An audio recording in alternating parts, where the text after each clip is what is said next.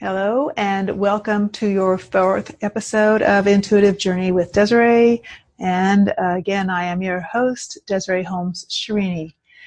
And this episode is the third in a very small series of episodes that started with the second episode of this broadcast, which was getting from I wish to I am. And when I recorded that, when I decided to do that one, I realized that I couldn't leave it at that I needed to give some steps along the way to identifying values. And now we're going to be talking about identifying what's in your way, what's blocking the way. And this title of this one is Identifying Your Obstacles to Your Wishes Fulfilled. So if you haven't seen the last two episodes, you might want to go back. They're short enough. You can listen to or view number 2 and number 3, because this leads you now into the ways that you can make sure that you don't get sidetracked and stuck and giving up. Who wants to give up? Not me, right? So we start with a wish. We're like, I wish. Right? And I already talked about defining your wishes, writing down your wishes, creating your goals, defining your values. What is your mission? And now that you've got all that going for you and you're so excited, we don't want to get stuck there and just say, oh, never mind. Because what happens is people get excited. Who hasn't had that New Year's resolution, right? Who has the dusty treadmill that they're selling right around May or June because it's taking up too much room and they're hanging their clothes on it instead of using it? Yeah, I know. I'm talking to you. You've had it. The stair machine, the exercise videos, the gym membership. Okay, a lot of those are talking about physical changes because a lot of people want to work on that. Who hasn't decided to go back to school and, maybe just a semester shy, they can't get past that math class or that chemistry class and it's too hard and they give up. It's too hard. It's too hard to do what you've always wanted to do. It's too hard to achieve that thing that you have always wanted to achieve. What makes it too hard? What gets in the way of you moving toward your wishes, moving toward your heart's desire, getting to that space in your life that you would be so happy to get to, or we say you would be, right? So if you've gone through the previous episodes, we already know that you've worked out that you really do want some things, that there really is something that is your true heart's desire. You're not just saying that because it's not really, right? So you've identified what you really want, but you're still not there yet. And why? In the first episode, I talked about the difference between people that wish and people that are. Whatever they're wishing for is action. And this is that step where we talk about what gets in the way of action. Sometimes we start to take action and then we back off. I mean, I've been there. I do it all the time. So don't feel bad.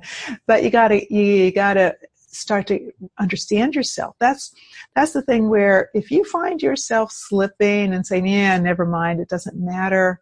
Why am I bothering? Oh, forget it. I'll just, stay where I am.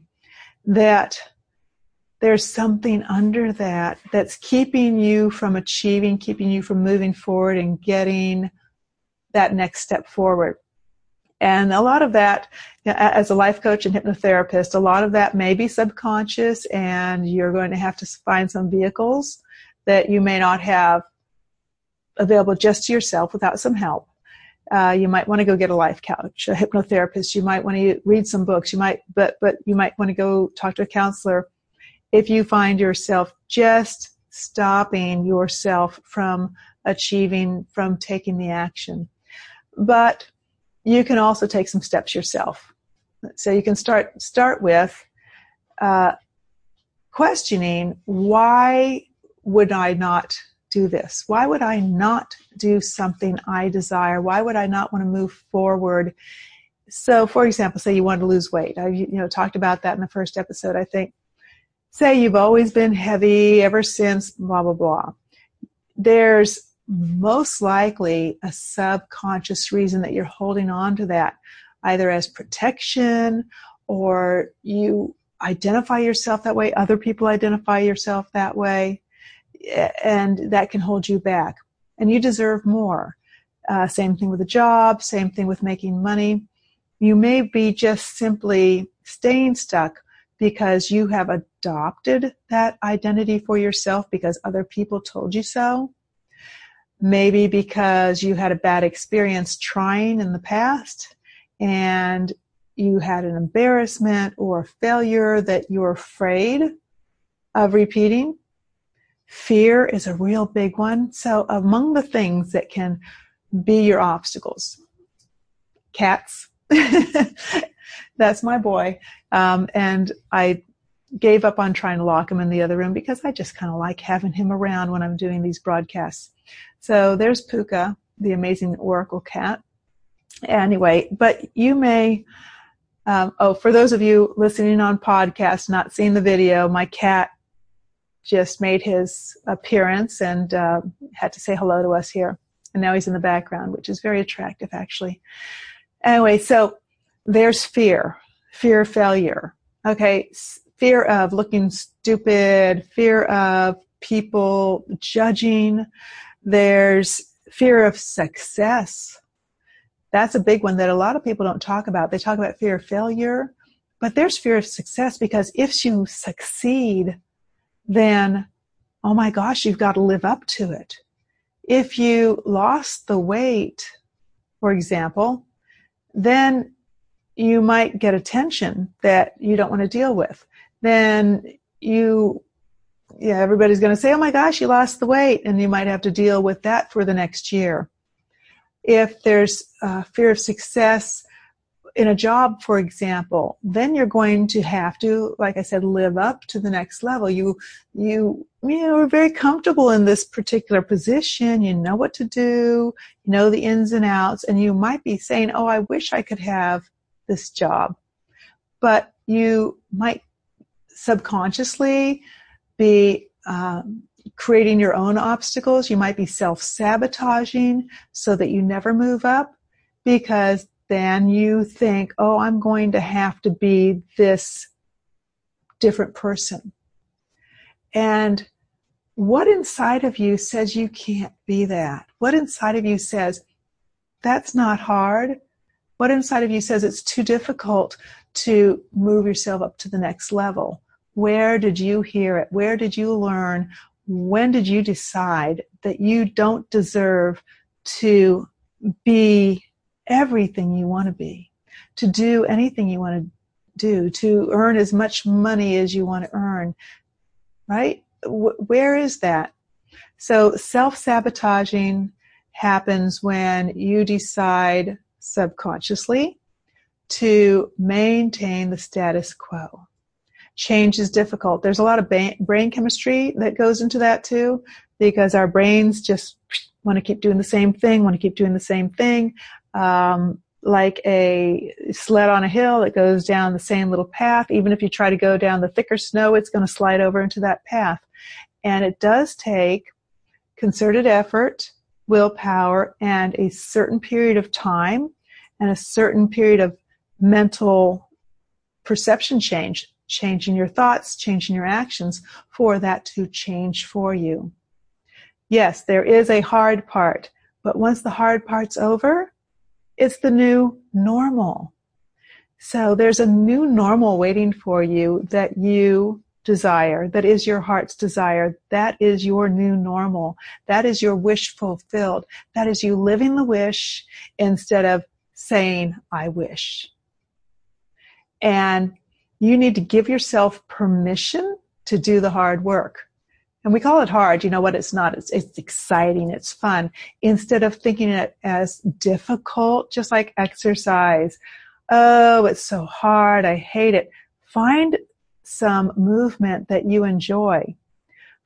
And if you can't do that, then at least change your perception of it, because every time, for if you're trying to get more exercise, for example, every time you exercise, keep this image in your mind of the positive outcome, not the feeling of tiredness or stress, because it represents, just like money represents what it can buy, that exercise or that change in your behavior, that getting up, half an hour earlier to be caught up on something, or giving up, what you might call giving up a day a week. Instead of calling it giving up, you change your perception to giving yourself that time. You're giving yourself that time. You're giving yourself that energy to get to your wish. And then you make it exciting. I read something, I think it was in one of the books I have, about people dreading Mondays. And instead of making it, the dreaded Monday, build something in that Monday that every Monday you do something that leads to your wish. And maybe even reserve only Mondays to that day for a while. Reserve only a portion of Mondays. And even if you want to do something earlier than that, I guess you could. But save that Monday as that special day. Save that one day a week where you can look forward to, that's my time. That's my time to do something for me. And one of the things I said, I think in the last broadcast, was not thinking of it as selfish to bring yourself greater happiness, to go toward your values and your mission, and to bring yourself to greater happiness, is because if you're happier, you provide more happiness to everyone around you. It's not selfish to find happiness. If you can be happy, then you can be an example to anyone else around you that it's okay to be happy. It's okay to do that thing for yourself. To mothers, for example, as a mother myself, and I understand that I would feel this guilt about maybe doing something for myself instead of my children. But then on the other hand, if I change that perception, it's not an either or. I was doing for them as well as myself. There's nothing beautiful in martyrdom, really. What's more beautiful is to be an example and to provide the kind of life that you'd like to have your children lead. So I could say, well, I could be a martyr, but is that what I want my child to be? Right? So by showing and living happiness in your own life, you are an example to anyone around you to live a happy life. And free yourself of the guilt of enhancing your life and getting your values and your mission in order. Okay? I know I sound like I'm a little bit of a broken record, but I feel like too many people diminish and think they don't deserve happiness. I was just talking to a friend of mine whose mother had her return her birthday gifts because I guess she was told it was selfish. And if someone gives you a gift, certainly it enhances their life to give you the gift. This is why they want you to have it. And in a way, that was taking the happiness away from the recipient and the giver. And the idea that it was being selfish to keep the gift was really selfish. So you might want to rethink some of your thoughts around happiness and achieving, because one of the greatest obstacles to getting your wishes is thinking you don't deserve it, you're not good enough, it's not the right thing, other people deserve it more. In reality, there is enough happiness to go around. And the more happiness that happens, just like love, the more there is, the more it grows. It's like seeds and propagation. If you're happy, that doesn't take it away from someone else. It actually provides more because you are exuding happiness and you're sharing that. So, what am I saying here? Blocks to your happiness. Other people have said things. You were taught that you don't deserve it. You're afraid of failing. you're afraid of achieving. So all those things can get in your way, and you need to take a look and do one of these practices. Either write, meditate, go through your body, feel the feelings, allow your answers to come from inside, and just see for yourself what's getting in the way. Because you deserve to have your wishes go from I wish to I am. And this finishes this small series of 3 steps toward going there and getting your wishes fulfilled. And I wish you all the best and all success in doing that. And please subscribe and follow me here. And I look forward to sharing more information and happiness. Bye-bye.